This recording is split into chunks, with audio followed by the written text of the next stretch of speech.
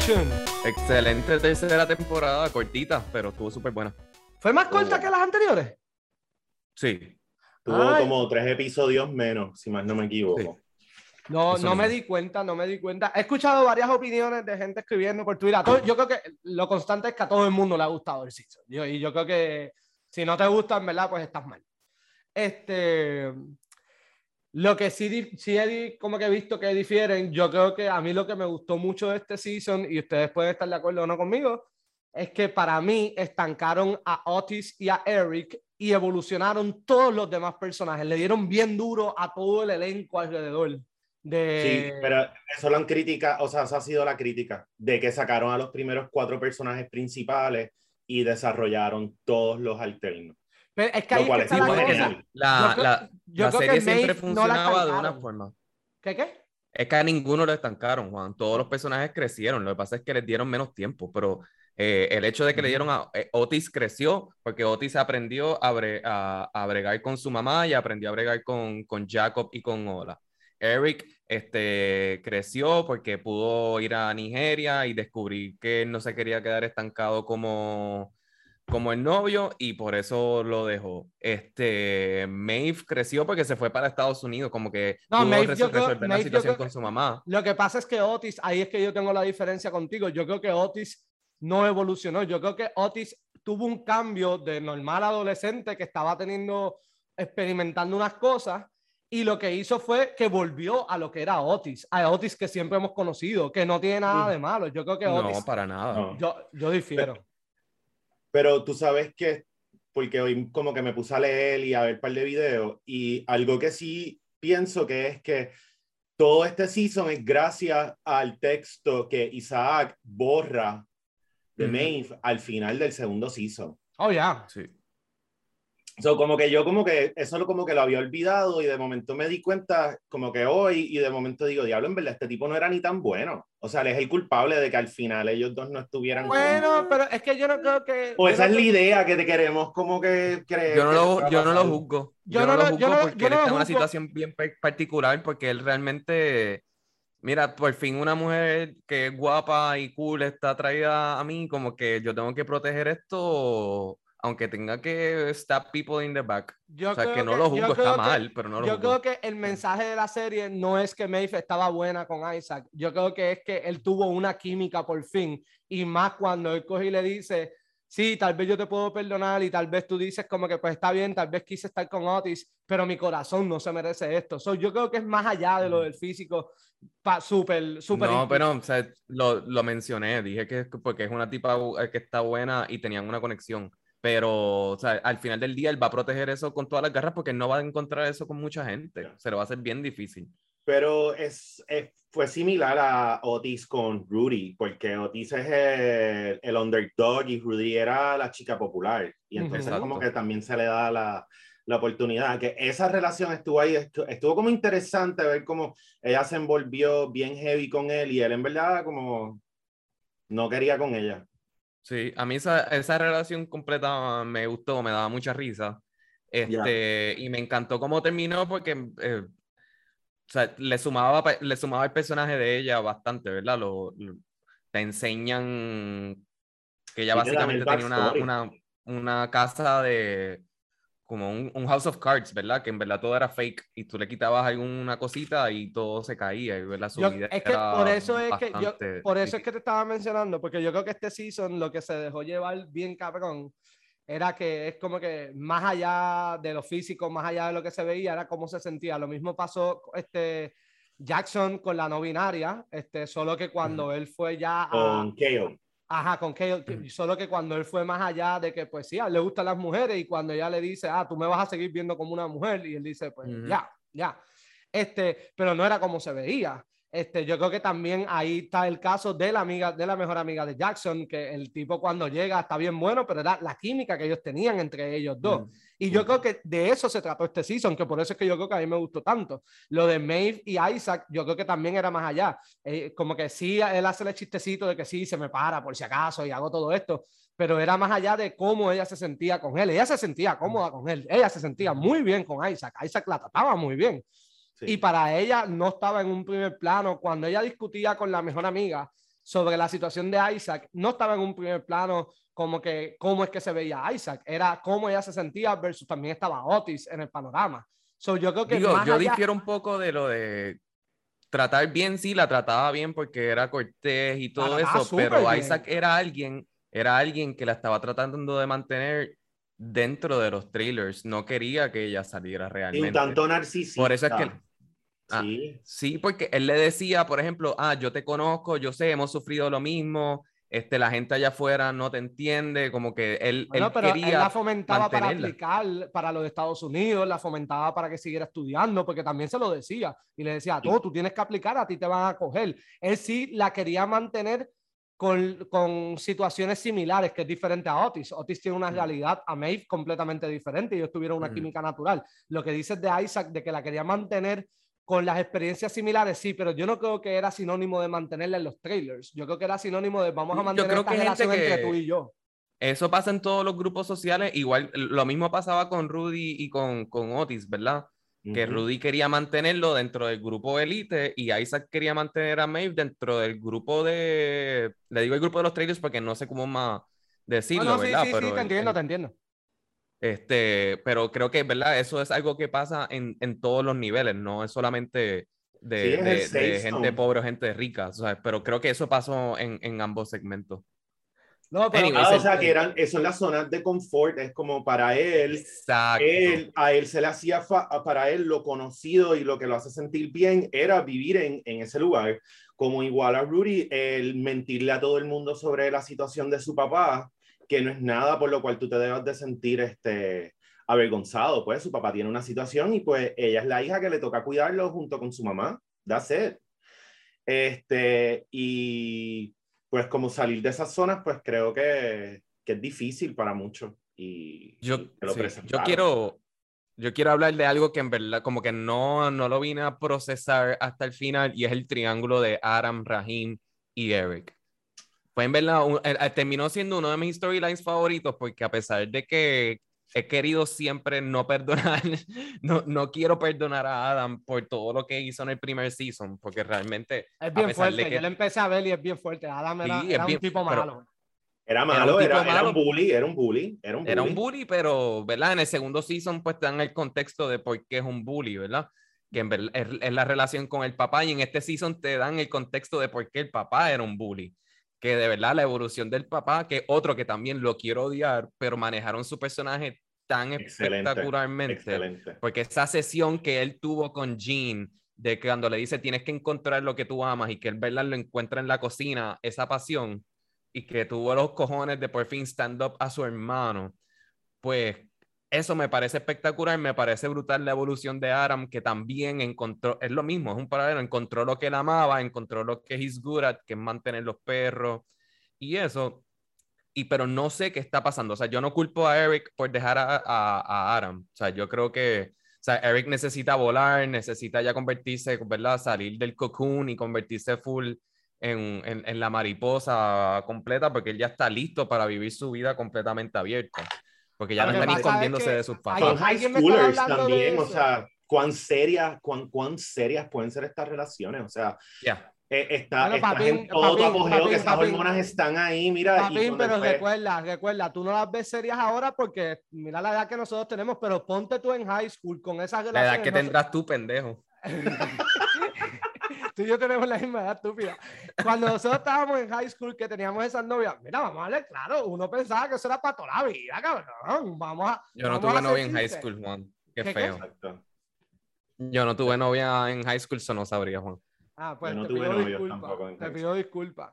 Pero mira, cuando uno tiene un amor de esos de high school, uno piensa que eso es para toda la vida y que este es el amor más perfecto. Sí. Y mira, sabemos que es mentira ahora por todo lo que hemos crecido y todas las experiencias que hemos tenido, pero no puedes estar juzgando una serie de niños de high school con tu mentalidad ahora, cabrón, ¿qué cojones? Bueno, anyways, lo que sí creo que el próximo season, creo que lo que debe de pasar es que Raheem y Adam se conviertan como que amigos, porque yo creo que ellos son unos super baby gays y en esta etapa cuando tú eres baby gay, tú en verdad lo que necesitas son amigos. tú no necesitas estar metido en una relación. Como que experimenta, pero necesitas nada serio en estos momentos. So, como que estaría nítido porque como sabemos que Raheem es el que lo ayuda con el poema, pues como que ahí hay algo. So, puede ser que el próximo season, pues, como que sea una buena amistad. Yo lo que creo es que a tu punto que estás diciendo, Adam, bueno, también yo no estoy en esa posición y tú me corriges, Joel, yo nunca he estado en esa posición.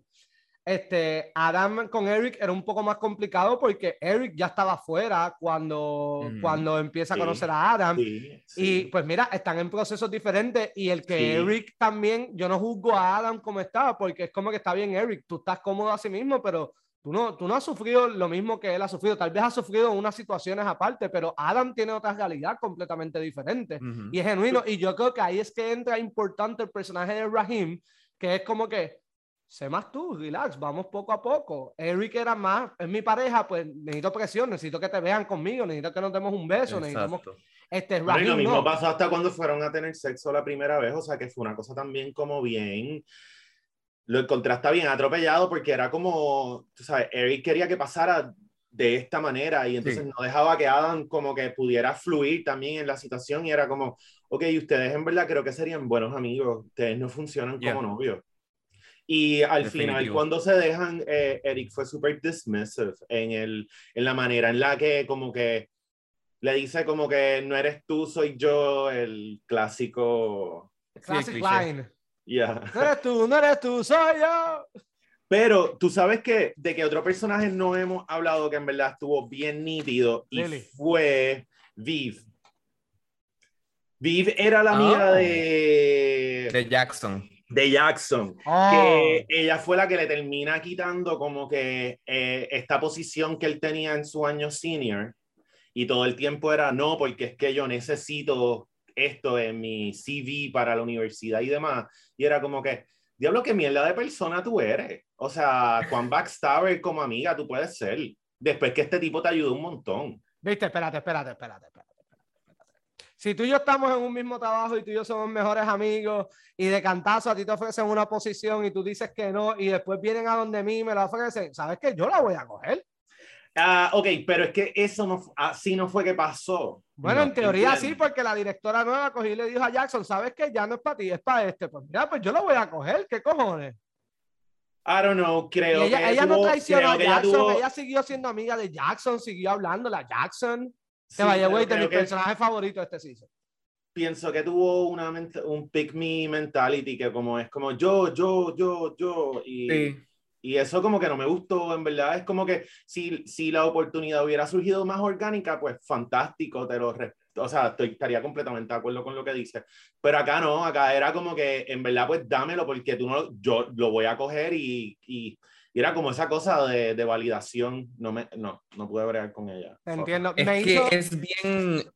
Es bien, no quiero decir egoísta ni narcisista, porque no creo que ella sea egoísta ni narcisista, es que es bien one track mind. Es como que ella está en los rieles del tren y no puede parar y no le importa lo que le pasa a todo el mundo porque ella tiene que llegar de punto A a punto B y that's it. O sea, ella tiene sus metas bien claras y no importa lo que tenga que hacer para cumplirla en ese momento. Creo que claramente el personaje evolucionó de cierta forma a tener más